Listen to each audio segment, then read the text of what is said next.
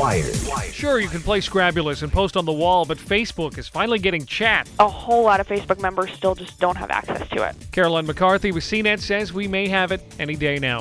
It's the driving game. Hundreds of cars, awesome graphics, and incredible physics. Gran Turismo 5 Prologue rolls out on tax day. It's a taste of what's to come. Luke Pickett with Kotaku.com says it's too short for the money. Wait for the full game next year. Who is Johnny? Not who, what?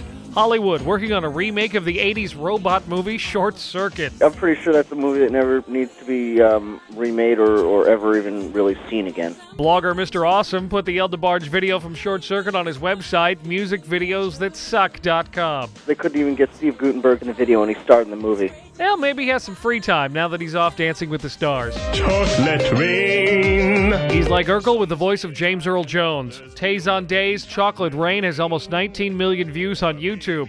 15 minutes of fame, a lifetime of ink. Moving some speakers and whatnot, singing Chocolate Rain, and I looked at him and I'm like, I would really like to do a portrait of Tazon Day on somebody. I just thought it'd be hilarious. Their website is you'renotcool.com. And for some reason, Ed Fox let his friend Travis Greeno tattoo him. Hey, looks good on my shoulder, riding shotgun everywhere I go. But it's like Travis told Ed. This is the reason why guys like you shouldn't know tattoo artists like me. I'm Jim Valley, and now you're wired on News Talk 710 Cairo.